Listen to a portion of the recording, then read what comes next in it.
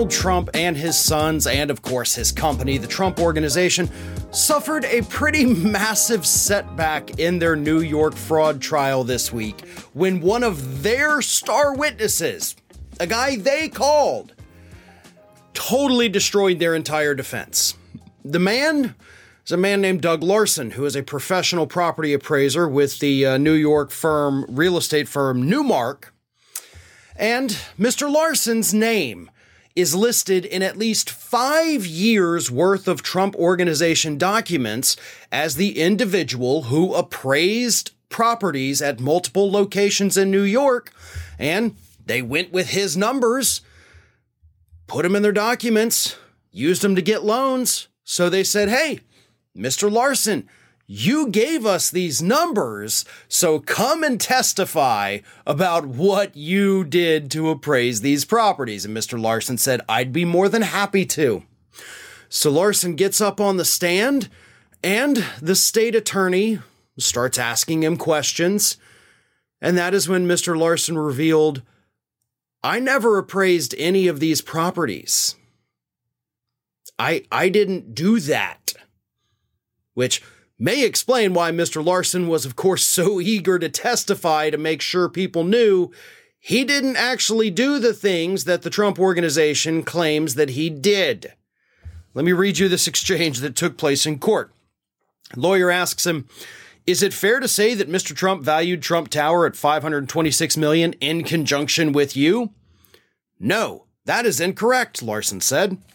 Were you aware that Mr. McConney was citing you as a valuation source in his work paper? No, I was not, Larson said. So according to Larson, I didn't appraise these properties. I didn't know they were putting my name on these things.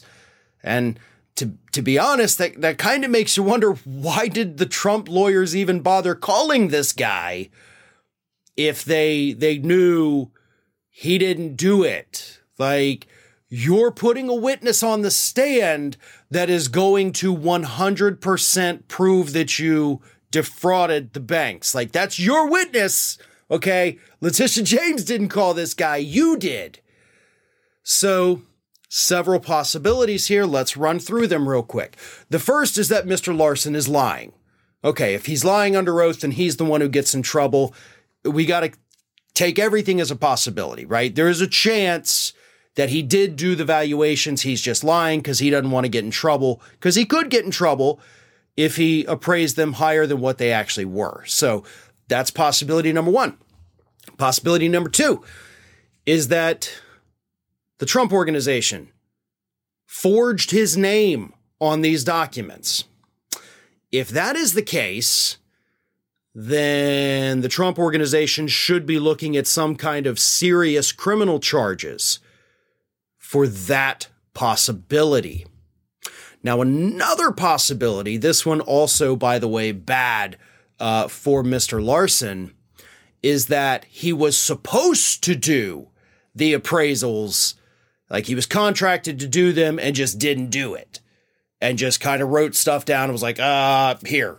So, 3 possibilities there, 2 of them bad for Larson, 1 of them very bad for the Trump Organization. Again, if you're forging somebody else's name and assigning something to someone else and using that as a legal reference, then yeah, you've got serious legal consequences coming your way.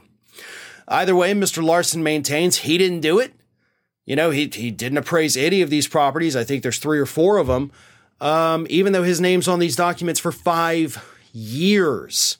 And he says he didn't know. So again, I got to go back to why the hell has Alvin Bragg not brought criminal charges against the Trump Organization? Why did Letitia James, the Attorney General, who I think has done a great job, by the way, but why did she bring this as a civil case instead of a criminal case? Because we're finding out more and more stuff here during this trial that makes this look far more criminal than previously thought. Now, it is possible Bragg could bring criminal charges after all is said and done. Maybe he will. I think he definitely should, because the claims made by Mr. Larson on the stand this week, not only, I mean, if they're accurate, of course, not only do they prove, boom, you got him on fraud, but you may have forgery in there as well. So it may be time to reopen those criminal investigations in Manhattan, because this is looking far more serious than any of us realized to begin with.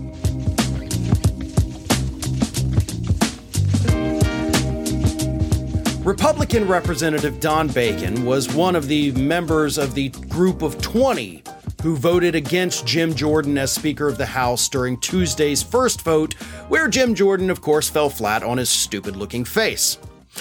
But before Don Bacon voted against Jim Jordan on Tuesday, he says that his wife received multiple anonymous text messages and emails threatening bad things against her husband if he didn't vote to support Jim Jordan as Speaker of the House.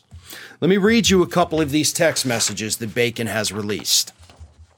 First one, and again, this is to a Republican congressman's wife. She's getting these texts and emails as she's just going about her day. One of them says, "Why is your husband causing chaos by not supporting Jim Jordan? I thought he was a team player." Bacon's wife responded simply, "Who is this?" The anonymous sender then warned, "Your husband will not hold any political office ever again. What a disappoint and failure he is." They didn't say disappointment. He is a disappoint. So not dealing with the smartest people, obviously. And then Bacon's wife replied, "He has more courage than you. You won't put your name to your statements." Then she got another text message from a different person. This text message said, "Talk to your husband, tell him to step up and be a leader and help the Republican Party get a speaker. There's too much going on in the world for all this going on in the Republican Party. You guys take 5 steps forward and then turn around, take 20 steps backwards. No wonder our party always ends up getting screwed over." Sorry, had to read it like that because this dumbass didn't put any punctuation in there. Again, who ties these people's shoes in the morning? Like, who gets them dressed? And honestly, I know I'm going off on a tangent here, but my God, I see it in the comments that conservatives send to me. Do these people not know how to punctuate a sentence? And that's rhetorical because no, they don't. They don't know how to use proper grammar. They can't spell to save their lives. They can't put punctuation in anything. These people are almost functionally illiterate. And they got the audacity to sit here and act like we're the stupid ones. Y'all are like one step above going outside and eating rocks. That's how dumb you are. Sorry, I've been holding that in for quite a while. Now, back to this. Bacon's wife was apparently not the only congressperson's family member who was receiving threatening text messages. In fact, according to this, Jordan's vocal GOP defectors during today's failed speaker vote said they felt pressure to back him by allies, district party bosses, conservative influencers, and saw it as a coordinated message. Vote for Jordan or else. So conservative influencers out there in the media, we know we had Sean Hannity sending emails, through his, whoever Stephanie is at his office, telling them, you've got to vote for Jim Jordan. They're getting text messages. This is deranged behavior, but it's coordinated deranged behavior from the Republican Party. Like, how are you causing all this chaos? Bitch, who's the one who kicked Kevin McCarthy out as the speaker causing the chaos to begin with, you dumbasses? I mean, really, it's hard to hold in my anger when we're dealing with such stupidity. The entire Republican right has been brainwashed by these people they're listing, by the party bosses, by the conservative influencers, by conservative media. Y'all have been brainwashed by some of the biggest grifters in this country, and you're too stupid to realize it. So you send your little stupid text messages, you send your stupid emails, you look like blithering morons, and the rest is history. Trust me, you're not helping Jim Jordan's cause when you send a threatening text message that doesn't even contain any punctuation. You're just showing how stupid your party is, not to mention the fact that you don't remember that it was Matt Gaetz who started this chaos to begin with.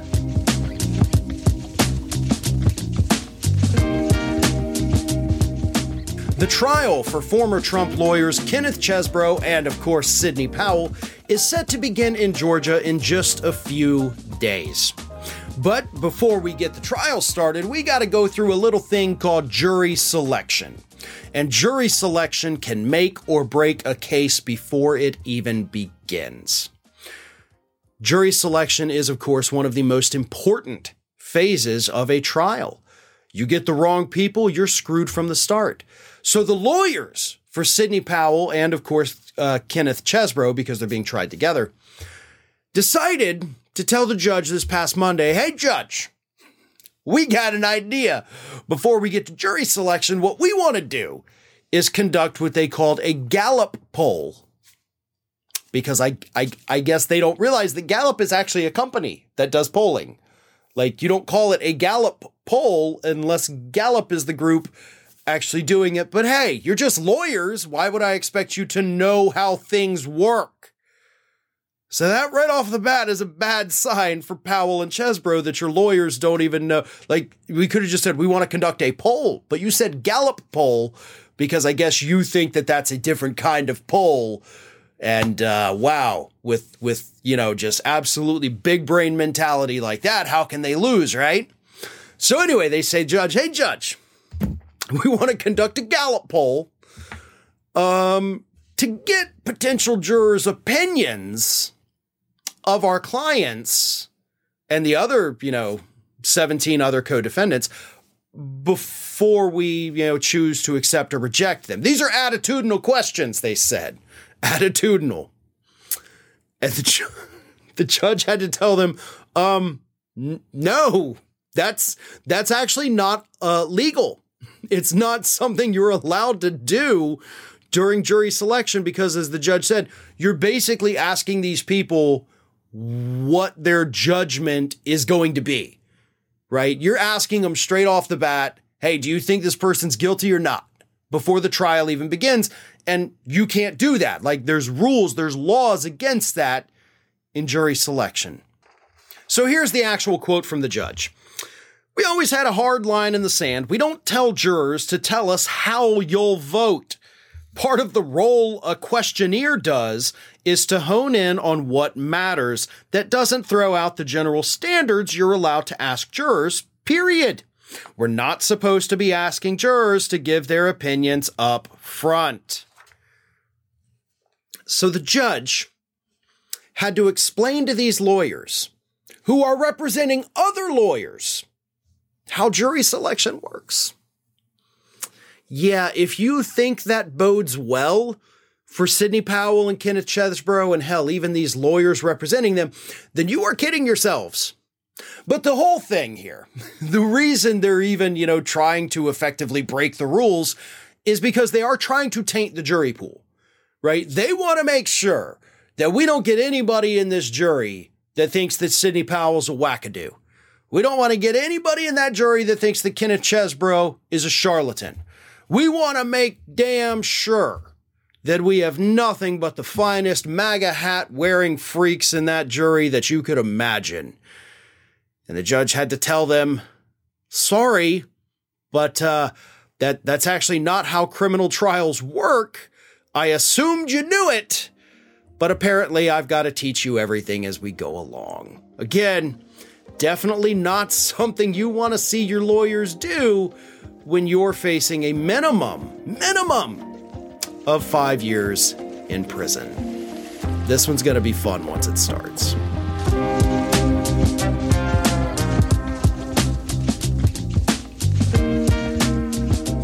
During a campaign event in Iowa this week, Donald Trump told a crowd of people that military officials were, quote, some of the dumbest people I've ever met. The man who, the day before, had become distracted by a fly, says that it's the military generals that are just too darn stupid to be able to do their jobs. The man who looked directly at the eclipse a couple years ago, even though everybody said, make sure you don't do that, you could damage your eyes, but he still,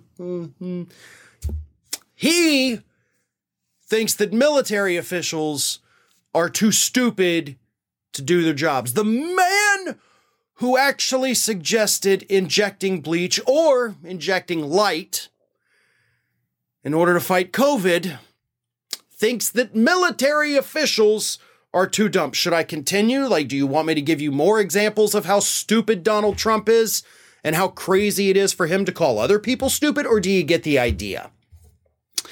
Here's what he said.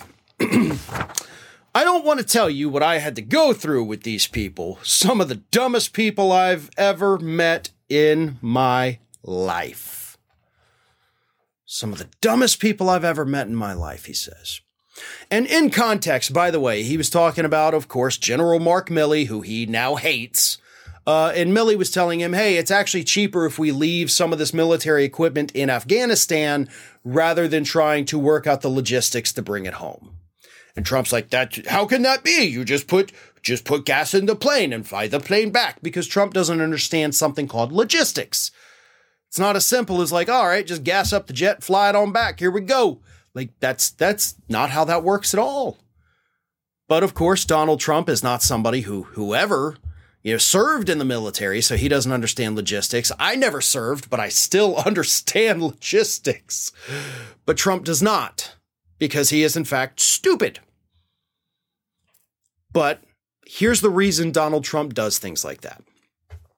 Trump always has to project that he is the best, he is the strongest, he is the smartest, he is the best looking. He has to do that for these crowds because that's part of the cult of personality, right? He is smarter than everyone else. It doesn't matter if you're a 4-star general in the military. You're stupid compared to Donald Trump. You can't understand things the way that Donald Trump can understand things. It doesn't matter if you're a seasoned, reporter who understands all of this, or a scientist or a doctor. No, Trump is smarter than you. And that, of course, is the image he projects that causes these, dumb people, let's be honest, to gravitate towards him. That is why they worship him, because they view him as these things. He is wealthier, he is smarter, he is in better shape, he is better looking. These are all things, by the way, that Donald Trump has brought up himself within the last month alone on the campaign trail. He actually said, a week or so ago, he's in better shape than Biden. He said he could beat up Biden in a fight. I mean, you can literally look at the two men and see that one is out of shape and one is in shape, regardless of age. But he projects this image. His cult followers eat it up because even though they can see the difference, between the intellect, they can see the difference in the body type, they don't care. If he says it, it's true. If he says it, I'll believe it because I want to believe it. Because I've now kind of based my whole personality on loving and admiring Donald Trump. Not a smart move, but we're not dealing with smart people. And when it comes to smart people, I don't think there's very many people in this country at all that Donald Trump is smarter than.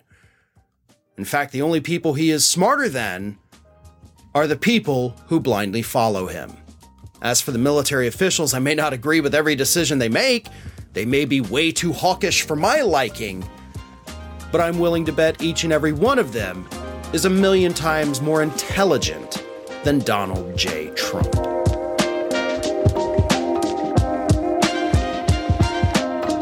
Thanks for listening to today's Fair and Balanced Daily. Stay up to date with all of our content by finding us on YouTube at youtube.com/fairandbalanced and follow me on Twitter, Facebook, and Instagram at Fair and Balanced.